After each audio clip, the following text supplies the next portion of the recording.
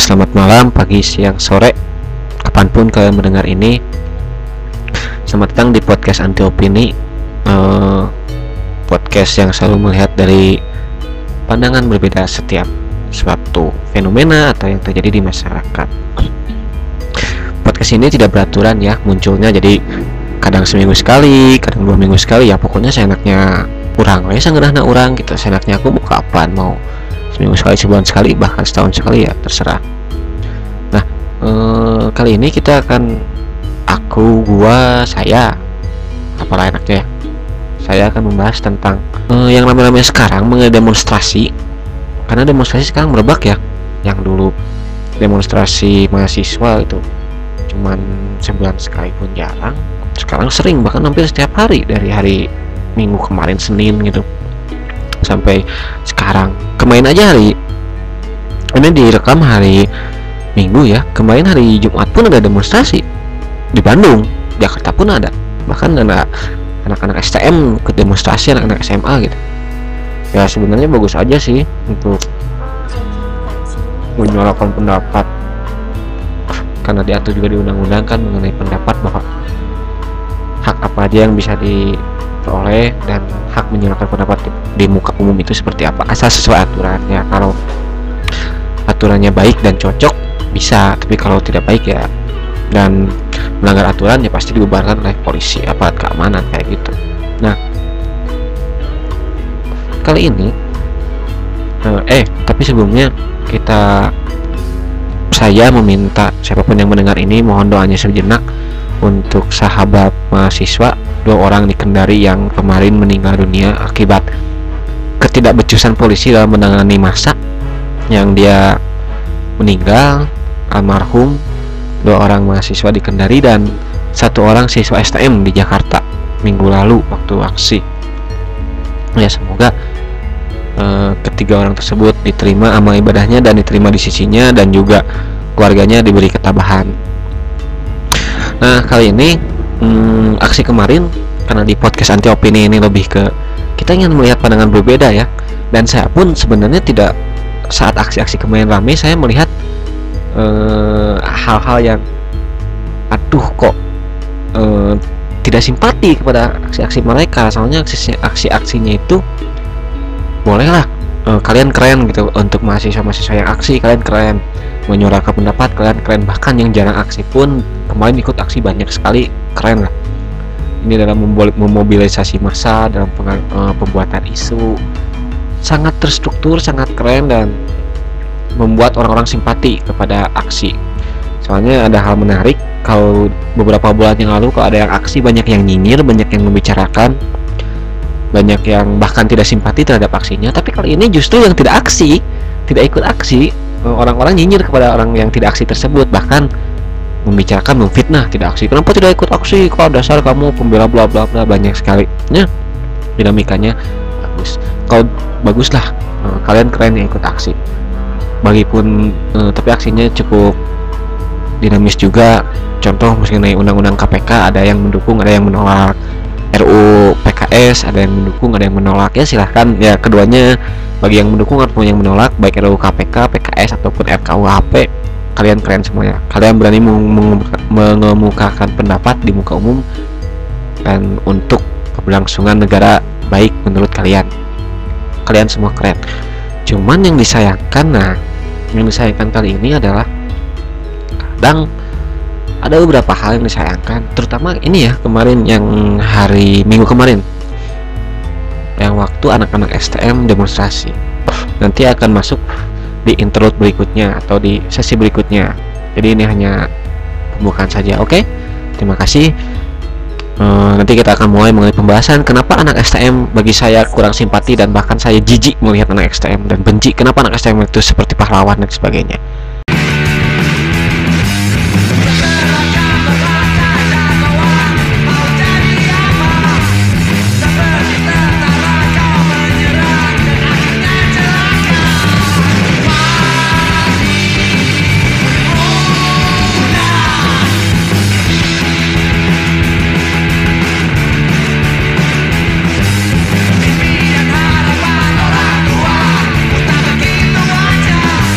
Jawa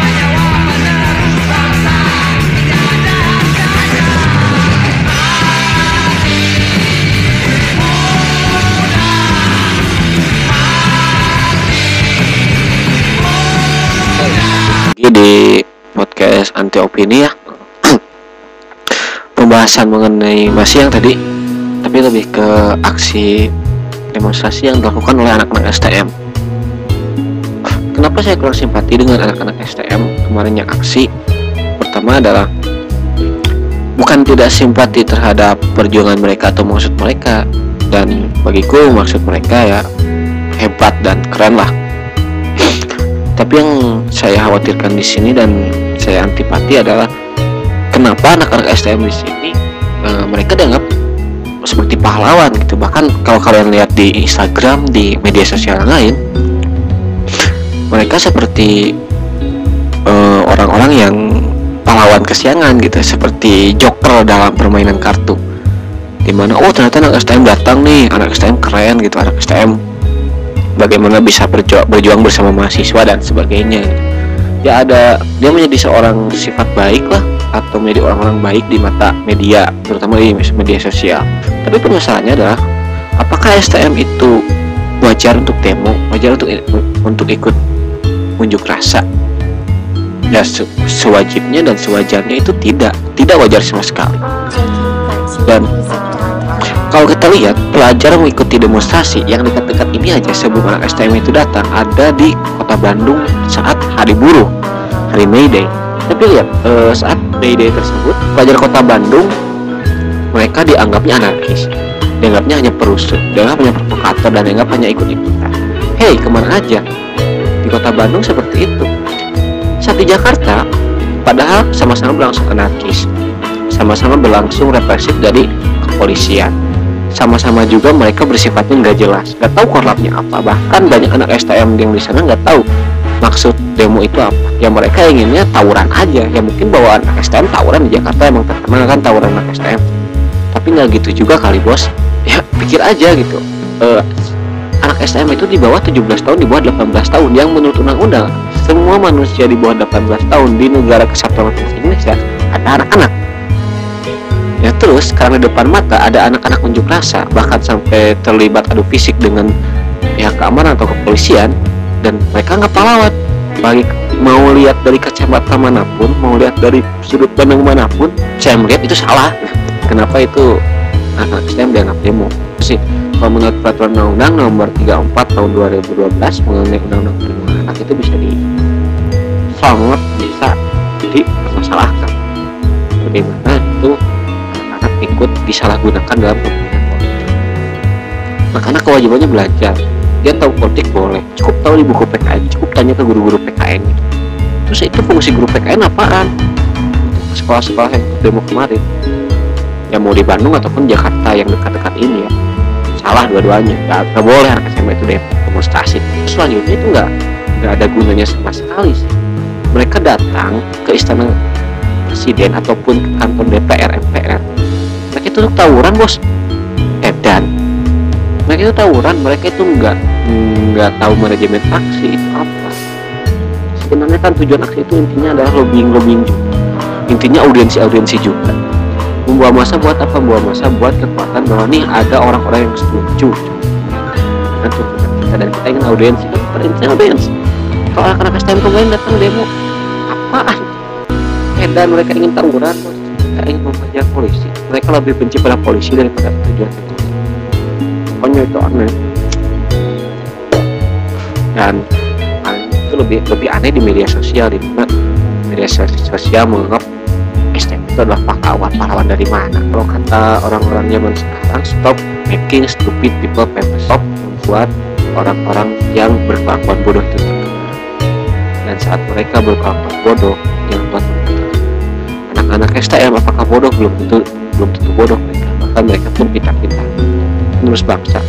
Saat dia berperilaku bodoh, kau bangga dan kau mengapresiasi mereka. Hei, kemana aja? Apresiasi prestasinya aja, jangan apresiasi demo. Mahasiswa demo wajar. Mereka tahu manajemen aksi. Mereka tahu aksi seperti apa, tujuannya dan kajiannya jelas. Anak-anak STM demo ataupun SMA, pelajar manapun, mau SD, SMP, bahkan TK pun, saya yakin mereka tidak tahu manajemen aksi. Kajian demonya aja mereka entah ikut atau tidak. Dan sebenarnya yang patut sangat dikritik adalah media, baik media berita cetak ataupun pengguna sosial media sangat tidak bijak sekali mengangkat atau mengapresiasi atau memuji aksi STM. Tidak ada yang dipuji dari tanpa mengurangi rasa hormat. Ada satu pelajar tewas kembali di Jakarta, itu bukan karena demo juga atau karena Indonesia, tapi karena dia tertabrak truk heavy.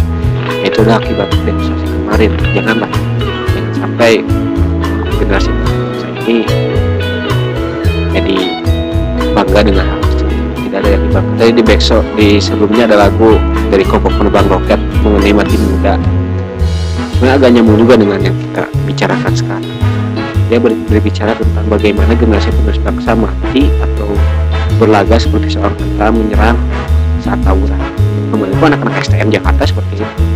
Mereka berlaga seperti tentara berseragam menyerang polisi, kok demonstrasi seperti itu. Sayangnya tidak ada mahasiswa. Kalau ada mahasiswa di sana pasti diamankan atau diatur lagi kali gitu. Makanya tidak ada kebanggaan untuk demo pelajar dimanapun. Bagi saya kalian ya tidak semua kalian itu bodoh, tapi kalian dengan demo kemarin tindakan bodoh bagi saya gitu. Bayangkanlah kalian bos, pelajar harusnya belajar mahasiswa demonstrasi dengan tujuan jelas dan aksinya juga jelas. Kalau kemarin pelajar demo di STM barbar sekali, ya kaum barbar terlihat kemarin kayak gitu aja. Oke, untuk sesi berikutnya kita akan membicarakan tentang hal-hal yang ciri khas generasi Z dalam berdemonstrasi, generasi milenial. Kita akan membahas hal-hal tersebut.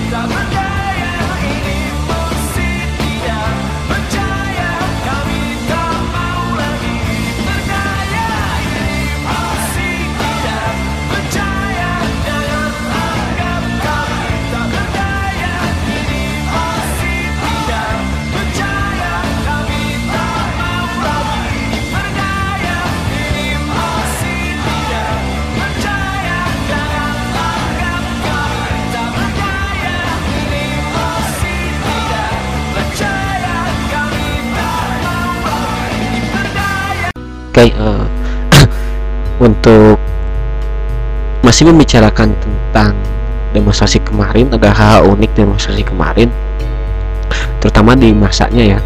Karena kalian tahu sebenarnya demonstrasi kemarin itu sangat masif sekali, bahkan yang jarang demo pun ikut demo.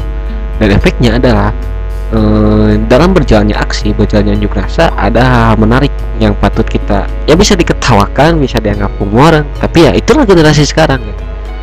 Generasi Z, generasi milenial.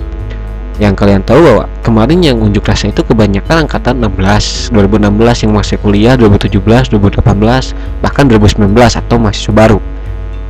Nah, generasi-generasi tersebut adalah kebanyakan generasi-generasi yang lahir sekitar tahun 97, 98, 99, 2000, 2001, 2002. Dan kalau kalian ingat bahwa angkatan segitu dia tidak begitu mengetahui bagaimana kerasnya reformasi misalnya, atau dia hanya mengetahui Soeharto itu dari buku sejarah, dia tidak pernah hidup di zaman Soeharto. Jadi generasi sekarang yang kemarin demo itu adalah generasi-generasi demo dengan gaya baru, gaya mereka, gaya generasi milenial, gaya generasi Z, gaya generasi kekinian. Nah, gaya generasi kekinian ya kita bisa lihat sendiri lah, generasi sekarang itu tidak akan jauh dari dunia sosial media, dan dunia sosial media tidak akan jauh dari meme atau bahasa Indonesianya meme ya, meme yang bertebaran sekali di sosial media, dan itu berefek kepada cara berdemonstrasi. Banyak terutama di propaganda yang dibawa oleh mereka, banyak yang berunsur-unsur atau mendapat efek-efek dari meme-meme atau meme-meme yang ada di internet. Ya lucu juga, kayak misalnya ada satu mahasiswi, dia membawa propaganda bertuliskan misalnya skincare itu mahal tapi lebih mahal NKRI. Kan itu sebenarnya tulisan-tulisan gaya-gaya meme-meme yang ada di internet. Atau ada seorang mahasiswa membawa stop push rank karena negara sedang gawat.